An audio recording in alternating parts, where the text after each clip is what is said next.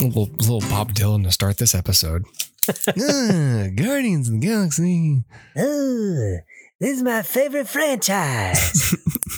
I love space.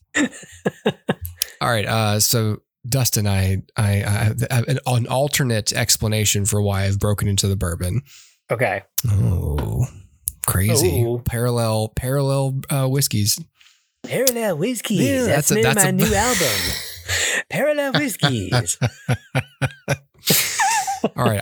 I've got two reasons to celebrate tonight. So one of them we talked about in the Weird Al episode. The other one is much more relevant to tonight's film. Mm-hmm. Bob Chapek is gone. Bob Chapek is gone. Yes. So as someone who's not affiliated with the Walt Disney Company in any way, I feel at liberty to express my full opinions about what has happened recently in the news. Go for it. Which was that I got what I wanted, and so did millions of other people. The Disney board basically fired Bob Chapek like on a Sunday night. Mm-hmm. Like he found out like an hour before they like put it on the internet or something. Yeah. So basically the long and short of it seems like they had a bad quarter and I guess they were looking for a reason to get rid of him. They had just extended his contract like in June. They're like, do 3 more years. Yeah. And then after like, a bad third quarter, they're like, get out. Psych. Psych. And they gave him the boot and he's probably got some healthy, severance and all that kind of stuff. So, yeah. So they've now brought Bob Iger back in, which just makes me happy and makes lots of people happy. And he's back in for 2 years to essentially right the ship, find a successor, and then himself get out. Anyway, so that makes me happy. Like I've done nothing but complain about the company. The company's kind of going a weird direction anyways, but that really started when that really kind of kicked into high gear when Chapek came on board and the company, like film wise, they're making questionable choices. Yeah. But I also know, I feel like I know Bob Iger's philosophy pretty well. Yeah. And I feel like that's at least not him. Yeah. To an extent, but Bob Chapek is notoriously cheap and profit focused. And as we mentioned in the Weird Al episode, the whole Scarlett Johansson thing that happened, he totally screwed that up. Yeah. And that would never have happened with Bob Iger because he had a relationship with these people and respected them. And Bob Chapek just saw someone who was suing the company and his eyes just went totally black like a shark. Yeah. Sure. So man. He kind of looks like a shark too. Yeah, I can see that. Yeah, no. For me, the only two things I care about are quality films and television, as well as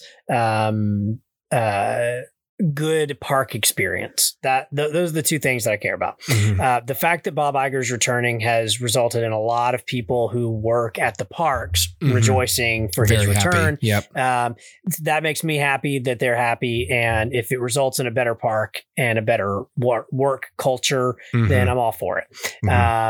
I'm not convinced that Bob Iger's return means quality programming. No. I think the bulk of the poor programming we've seen recently at least started under his regime, because it takes a long time to make a movie. Yes, especially these effects heavy movies. So we've when it comes to things like Lightyear, it's like, I think that probably started under Iger. So this is not necessarily a big swing, like a home run for film quality. So for me, I'm a little bit apathetic, but I'm mostly glad because there are people who work for the company who are glad, and that will result in happier people, which will result presumably in better products, but we shall see. So yeah, I'm cautiously optimistic, but ultimately still kind of like, we'll see. See what happens. And to your point, 2 years is a pretty short time in the ripple effect of a company's decisions. Yeah, sure. So, there's barely any time for him to exert long-term influence on the company at this point. Yeah. Although obviously his influence on the company during his 15 years as CEO was, meteoric and sure, tremendous. And so I just keep thinking about everything that's happened, like pretty much since COVID started, that like was avoidable. All this stuff with Florida was avoidable. And wouldn't have happened don't think would have happened with Bob Iger, and the Scarlett Johansson thing wouldn't have happened with Bob Iger. Yeah. And just several choices that he made that were just like, it's not often that something happens and someone like me with relative certainty goes, oh, well, that was silly. That doesn't make sense. Right. Yeah. Because like most of the time I try to take the tack like, well, I'm not the CEO. I don't know. But like, I just felt like, I don't know, maybe it's still the Dunning-Kruger effect where I'm just like, I don't realize how ignorant I am of how to run a company. But like, no, I think some of it's common sense, and it felt a little bit lacking. Yeah. Yeah. Well, anyway, I just wanted to bring that up because we haven't talked about it on the show since. So, anyways, so to that point, like I had reshared a copy of Iger's book, and because I just, I respect him, and it makes me happy. And I hope that at least in the 2 years that he is back as CEO, that like you said, the employees are happier. They make, smart management decisions, and, at the very least, like repair their image a little bit, because the image has become that of generic big conglomerate. Yeah. And that's never I don't think that's what anybody wants Disney to be. People want Disney to be aspirational. Yeah. And all encompassing. Yeah. Well, they're all encompassing, but all encompassing in our hearts. Yes. Yes. Correct. Not in our wallets. Yes. Great. So, one last point to that. So, it always felt like maybe this was just, rose-colored glasses or whatever, but it always felt to me like Disney was always guided by the specter of Walt. Mm-hmm. That when we were kids, the 90s, the Disney Renaissance era and beyond, it all Eisner. all felt like we're still consulting what would Walt do, which made it feel personal. Mm-hmm. It made the company feel like it was a person's vision. Mm-hmm. Even if we're kind of guessing what Walt would do in the 2020, like there would still presumably be a lingering, like, what would Walt do kind of thing. That at some point, and I don't know when, maybe I could deep dive it and figure it out, but at some point there was a shift in the public consciousness from this is Walt's company to this is just a big entertainment conglomerate that is a soulless shell of its former self, with no real vision and no personality to it. And I don't know when that exactly happened, but it's certainly been exacerbated in the last couple of years. Mm-hmm. So hopefully they can revert back and recapture some of that magic and say, look, when Walt founded this company, this is what it stood for. And this is what it was trying to do, which is like take kids and inspire them through art, and make the world magical. And use this medium that we all love, these mediums, to bring real magic into the world. And that hadn't been the case lately. Pinocchio. And it's, you know what I mean? Like if the company can get back to that, like that's where I'd love to see them go. Bob Iger had said that like, your job or his job, he felt like his job as CEO was like to have, what was it? He used two specific words very intentionally. And it was like to have, oh boy, it was two different R words. It was like reverence and, man, I forgot what it was, but he drew ravioli. He drew a distinction between like essentially blindly like being stuck in the past and having like respect for Walt's vision, but like not necessarily doing exactly what he might do. Sure. Like, okay, Walt never faced like the prospect of buying Fox. Like what's the intention behind this opportunity? Basically, like it's the spirit of the law kind of a thing. So I always I like I said, I'm optimistic. Like you said, that the ripple effect could be small, but I mean, the main thing's been done, which is like a person who has been unpopular for the public and for a lot of the employees is now gone. And sadly, the only reason he's gone is because he started losing the company money or he slowed their growth. Yeah. So, well, whatever. But like, and by the way, like I've been talking nothing but negative about Bob Chapek since I learned his name. Mm-hmm. You know, for all I know, the dude is just like, oh, whatever. I don't know. I don't want to make him like that. But that'd be some villain like who wanted to ruin Disney's brand. I mean, for all I know, he's just, you know, hey, my job is to make the company money, and that's what I did. And you know, fuck off if you think I'm some kind of like ugly, you know, caveman villain. Like I did what I was supposed to do. Yeah. Until I didn't. And he's been married to the same woman for 40 years and he has, you know, like 4 or 5 kids and they all seem to love him. So, well, you know, who am I to say, you know, I'm just, I prefer him not to be in charge and now he's not. So cool. The bottom line, he didn't stop Robert Zemeckis' Pinocchio and he could have. That makes him evil. That makes him evil. He could have put that thing on ice. No pun intended to Walt, but could have burned Pinocchio at the stake. Yeah. Yes. Sorry, Pinocchio. He's made of wood after all. He lights $100 bill with a cigar and then just drops it on a pyre. Sorry, Pinocchio. But honestly, it's time for you to go.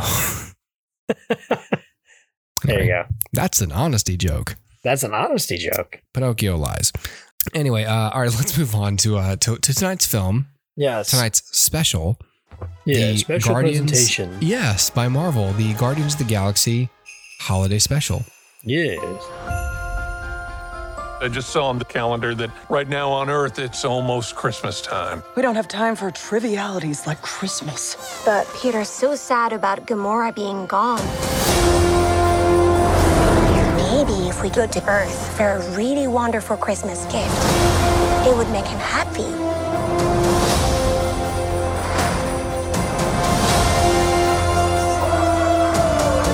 Something special he will never forget. What about someone special? We're looking for the legendary Kevin Bacon. We're looking for the legendary Kevin Bacon. I just said that, Drax. But your voice is small and mousy. I think maybe he didn't hear you. Ah! You're coming with us as a Christmas present. So when this first got announced, it was weird because it was during D23 or during Comic-Con or something. It was just like, here's our slate of things. And among them is like the Guardians of the Galaxy holiday special. And we were all like, what? Yeah. Because that was like the first like non-TV show and non-movie, I believe, that had been announced. So we were like, oh, and of course, everyone who's British was like, oh, because like they holiday specials are a thing for them. Like if you watch Doctor Who or pretty much any like British show, they do Christmas specials. That's like their mid-season finale. Like I remember back when my wife and I would watch Doctor Who, like all the big things happened. Yeah. In Christmas specials, a lot of times the transition between actors happened in the Christmas special. So you can't just skip it. It's not some silly horse shit you can just not watch. Damn it. You gotta watch it. Yeah. Now I will say nothing like that happens in here. It's not like a villain gets introduced. It's not like Adam Warlock walks up at the end. Yeah. You know, Peter. You know. Yes. So, but it is it's short. It's like 45 minutes or something. It's not even an hour long. Yeah. I believe. And if you've seen the trailer, you know the basic premise, but you know, and hopefully if you're listening, you've watched it. Yeah. Because we're going to spoil it. The Christmas special is about the Guardians now live in nowhere. Like they live there now. Like they've made like some happy village out of it. And so someone brings up that it's Christmas time and they're like, you know what? Peter used to really love Christmas and I bet he's missing Yondu and I bet he's missing Gamora. He's real lonely. We should try to give him a happy Christmas. And so Mantis and Drax decide that since Peter's such a big fan of Kevin Bacon, that they're going to go to Earth and politely kidnap him and bring him back to nowhere as a present for Peter. And there's some laughs along the way. Yep. It's weird that like I thought that whole element was funny, like the Kevin Bacon stuff. Yeah. But I do admit that I was just like, man, this was like one joke in one of the films, and it kept getting like reused by the writers. Yeah. Like in like I remember when it showed up in Infinity War, like someone was like Kevin Bacon, and I was like, please don't repeat this joke. Yeah. Like it was one thing. And of course we watch Red Letter Media, so we've heard and Kevin Bacon like already. So it's played out. Yes. And so I see the trailer and it's like, we're gonna go to see Kevin Bacon. I'm like, for God's sake, can we stop with Kevin Bacon? Yeah. But then Kevin Bacon's in the movie. Yes. So it almost made it okay because if it gave it an excuse to actually happen. Right. But I was not excited about the concept of incorporating him further into this. So what did you think of this? I gave it 3.5 stars. I think it's always tough to rate this like as if it's a movie, because it's not a movie, it's not. But it's a short film essentially, and but it's fine, and it's a little bit better than just fine. I think I have some issues with it structurally, and I think it squanders a fair amount of its runtime with frivolity and jokes that don't land quite as well as others, but I had a good time with it, and I wouldn't mind watching this annually. It's a short little time commitment, and it's got some funny laughs, so that's about all you can ask. I really did enjoy the inclusion of Cosmo the dog, and I hope that Cosmo sticks around, because that was my new favorite character, and I love this version of Groot. So, yeah. Is Groot like an adult now, or mostly? He's like a young adult. Yeah, he's like a 18, 22, like something like that. Adult, yeah. It's been so long since we've seen the Guardians saying James Gunn's words and being directed by him. Yeah. It was nice to watch them again and feel like they're home.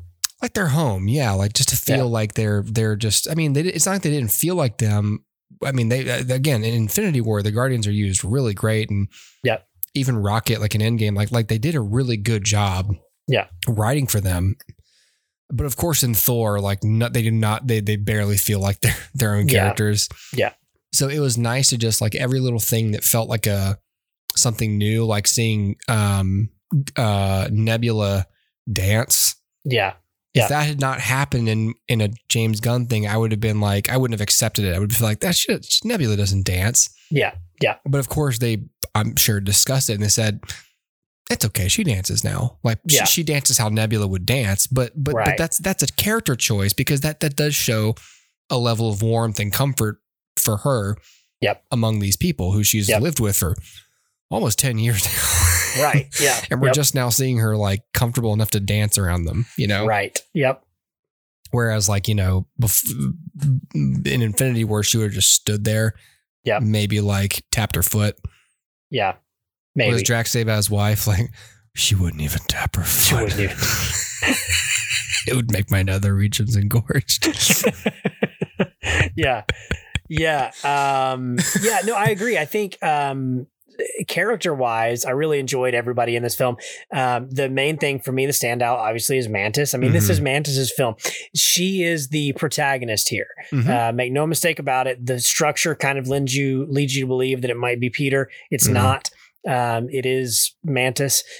She's the one that has the arc. She's the one that acts as our protagonist. Yeah, she's the active protagonist. She's the one who's sets making the plot choices motion. and so she's the one with the arc, and so some growth and something for her to do to integrate her more into the group, I think, was needed. It's not that she didn't feel like a part of it, but we haven't really seen her be a part of it. Right. I mean, we've seen her there, but we've never seen her be a part of it. Mhm. And so this was great to finally like bring her into it in that way. I missed Zoe Saldana, not gonna lie. Yeah. Would have loved to have seen something from her, but I understand why she's not in it. There, like I said, some funny jokes, some great stuff. The animated segments don't quite work for me. Right. They don't feel Christmassy enough. Like if they were stop motion, maybe. That would have been like, fun. Yeah, but like the limited animation of like, you know, the late 70s shows or like early He-Man or something is kind of what we got. I think it's even rotoscope. It's so rotoscoped. It's like it's live action. Yeah, so it's more like well, whatever. It's just rotoscoped. And so but I can't really think of like a Christmas thing that did that. So it doesn't feel Christmassy. So it almost doesn't quite fit. So I feel like it probably should have been stop motion. That would have been, I would have appreciated claymation or something like that. Yeah. Like I know like Community did it. So they're probably like, well, we don't want to step on their toes, but it's like, that's just a tried and true. It's like that's appropriate. Christmas. Even Ted Lasso did it. Like it's not like it's it? Yeah. Okay. So sure. They did a claymation thing. Like, just do the claymation. Just do the claymation. That's probably what they should have done. So those sequences didn't quite work for me, like aesthetically, but I think they were strong story wise. So that kind of made up for it a little bit. Here's my problem with the structure. Tell me if you agree. So the film starts with young Peter, so it leads you to believe that we're going to have a journey of Peter, and so it kind of acts as if he's our protagonist. And then of course he's like wandering around nowhere. He's sulking. He's interacting with the band during the opening credits. And so the thought is like, oh, okay, Peter's going to do something, but he doesn't. And he disappears from the story until the very end. Right. And so this is Mantis's story. So structurally that's weird. But then as Mantis and Drax decide to go to Earth, we get this long segment that doesn't quite work for me, where they go first to, you know, outside the Chinese Grauman Theater or whatever, and they're with all of the other people dressed as Hollywood and Vine. Yeah. And you know, they're making money for taking photos with people. Then they go to a bar and drink and get drunk. And then they happen to find a person who has a map. Star maps. The star map that has Kevin Bacon's home on it.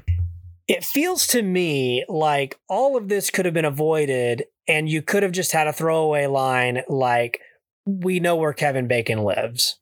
Yeah. Okay.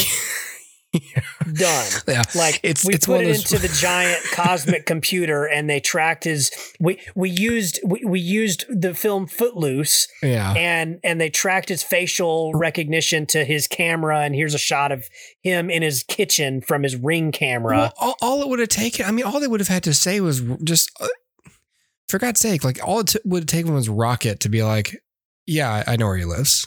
Yeah. Like you it's not like it's hard to figure out where he lives. Right. Yeah. I lived on Earth for 5 years. Yeah. I think I didn't look for Kevin Bacon's house. I've got a star map. Yeah. Yeah. I've got one right here. Yeah. Yeah. Yeah. In fact, I peed on his fence a while back or whatever. Yeah. There you go. Cut away. Rocket peeing on a fence. Yes. Oh yeah. That's the stuff. Yes. So this is already better for me because the film, like we said, it's 40 minutes long or whatever. The suspension of disbelief, the fact they had to explain how they came to know where Kevin Bacon lived. It's like, they came here in a spaceship, guys. We don't have to. You don't have to explain that. To spend time on this. Yeah, and to me, it's just like a large chunk of the film. Like that, in my brain, that is that's like the second largest chunk of this film. Yeah, and I'm just like, oh the man, road to Kevin Bacon's house. Yeah, and it's not even particularly like twisty and turny and interesting because there's no conflict in those scenes. Oh, we're gonna earn money. By taking pictures, but what do we need the money for? There's no impetus for the money. If they had already run into the star map lady and she said it's $40 or whatever, okay, we got to make $40. okay, at least now that makes sense. Right. But they Mantis don't just know that takes they it. need money. Yeah. So then they go drink. But why would they need the money to go drink? Couldn't Drax just threaten the bartender and get a drink? Or again, just have Mantis do the thing again, like give us free she drinks. does the thing, gets a drink, or Drax gets to say something funny like, if you don't give me a drink, I'll rip your eyes out of your sockets and shove them down your boots. Okay. For God's sake, like I believe they're at a gay bar. And I think so. Yeah. And I believe he is someone buys drinks for him. Yes, that's correct. Right. So the money was really pointless. Yeah, it's not. Yeah. So yeah, it just felt like a really long way to get to somewhere that they should have just been able to get to, because ideally the Kevin Bacon stuff, that's all like early act 2 stuff. And then they get back with him, realize he's not who they think he is. And that's the meat of the story. Well, do we still want to give it to Peter or not? Or they go ahead and give it to him, and the whole third act is Peter trying to get him back to Earth, and then that's like a whole thing. I don't know. But like, it just felt like a lot of time wasted on the upfront stuff. And so structurally, I have an issue with it. A mess. Yeah. It is a mess. Yeah. But again, it's funny. There's some funny lines. I don't particularly find any of the like posing with people funny. Because GoBot killed my cousin. Okay. It's too, it's not funny. No. And it's too, whenever they do, this is the only thing I have a problem with at this stage in these movies, is like, especially this happens a lot in Miss Marvel, because of course she herself is like a fangirl of Captain Marvel. They go to this thing called AvengerCon in New Jersey, because that's where like Captain America's base is or whatever. Sure. You just see a bunch of essentially Marvel merchandise everywhere that looks like it was just pulled out of the Disney store. Yeah. And probably because it was people cosplaying who probably are actual cosplayers from Comic-Con who were asked to be extras. Yeah. Like, it just feels too like, oh, it takes me out of the movie. Like, I'm just watching like Marvel merchandise, and I'm watching Marvel cosplayers, and I'm not watching a movie anymore. Yeah. So them having their pictures taken with people who are dressed as Thor and Lady Thor. Yeah. It's like, how do you even know who Lady Thor is? None of y'all saw her. She wasn't none of that happened in your presence. How do you know? Just, there shouldn't be a Lady Thor costume. Like, of course, except people just made them because people do that anyways with or without Jane Foster. So maybe that was stupid for me to say, but like the idea being like, I'm looking at stuff that is too real. And it's breaking the fourth wall for me, and then I don't welcome it. I do agree. I hadn't thought about it that way, but I do agree with that. I also just have an issue that it's like, okay, they go to Hollywood, and so it's like lowest common denominator of what do they do in Hollywood? They hang out with the people who dress as people. Yeah, that's what every freaking movie does. They always go there, and there's like, oh, look, it's Mickey Mouse. And he's like smoking a cigarette, and he's like, hey, I'm Mickey Mouse. What do you want? Give me $200, And so, hey, did you hear the JPEG's gone? That's crazy, right?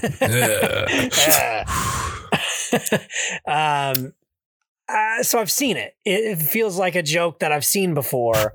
And I don't know. There's just a little something about seeing those characters on Earth, like in a not battle, that just feels a little awkward, because it's just, they're such a cosmic thing. Just put them in another planet. I'm cool with that. I'd even be okay with like, if they had actually gotten Kevin Bacon, but they like facial recognition tracked him to another planet, and it's not actually him, but it is Kevin Bacon playing not Kevin Bacon, but it's just an alien who looks like Kevin Bacon. Yeah. And then he goes and Peter sees him and he's like, that's not even Kevin Bacon.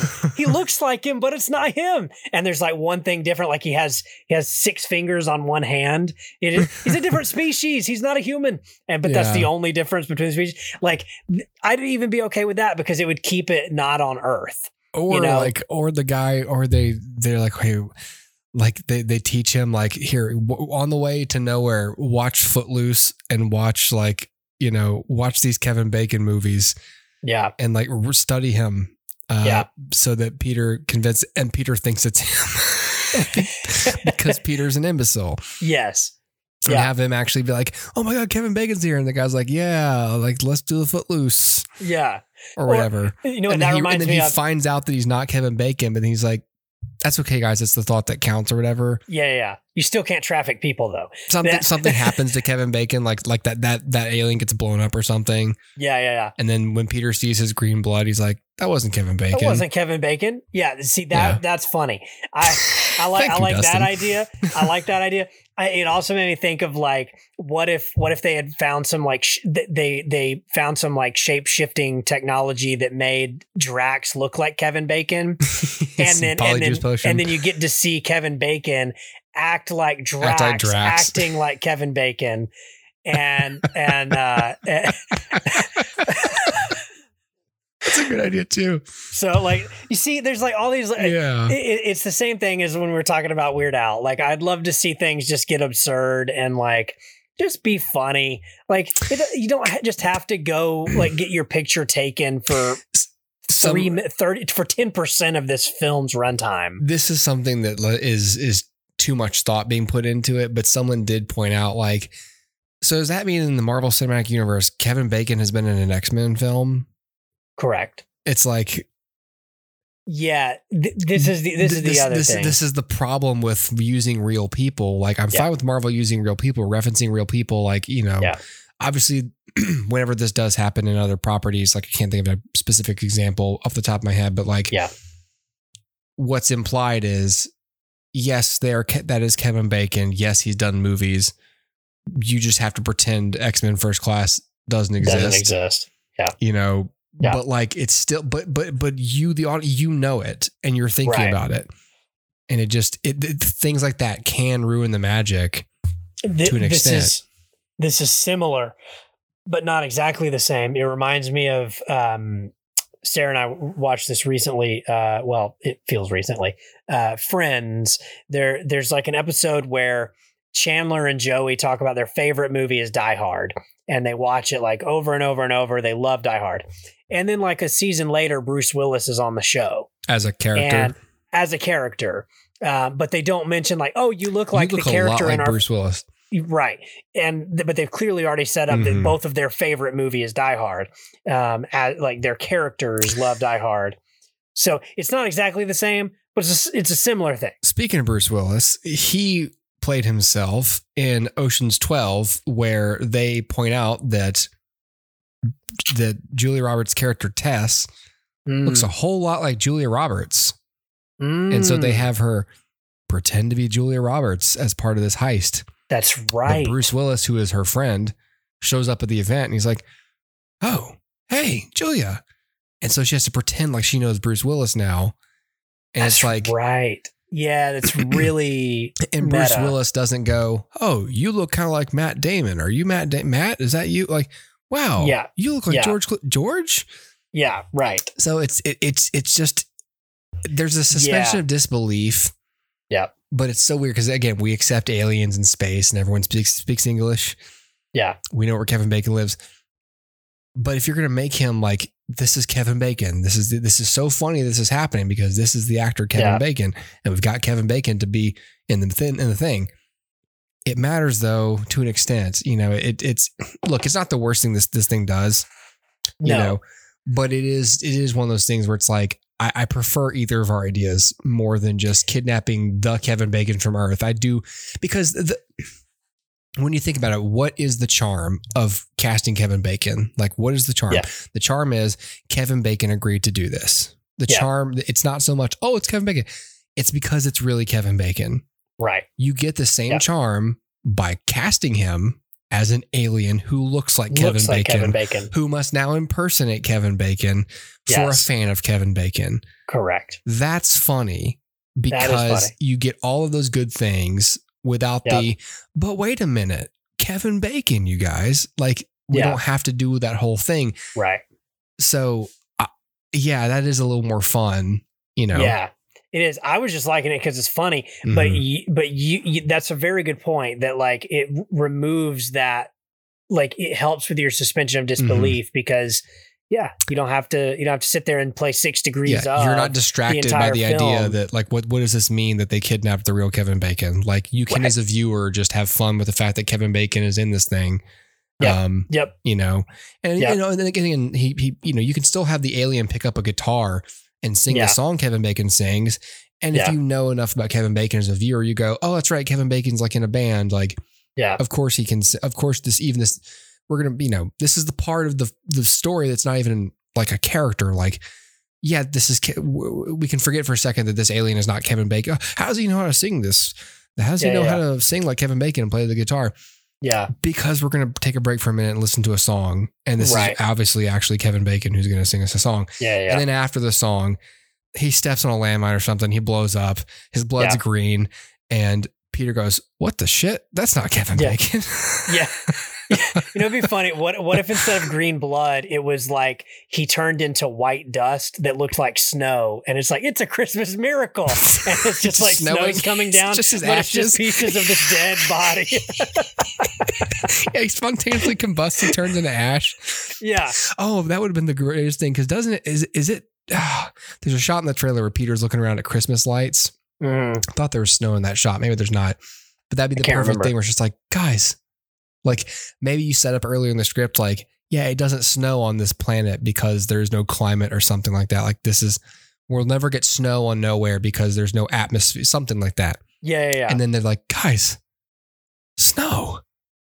And then we just played Jingle Bell. Yeah. That's fake Kevin Bacon. And you've got someone like going, like sticking their tongue out. And it's like, stop it. That's Kevin Bacon's cells. That's not Kevin Bacon's skin. It's not snow.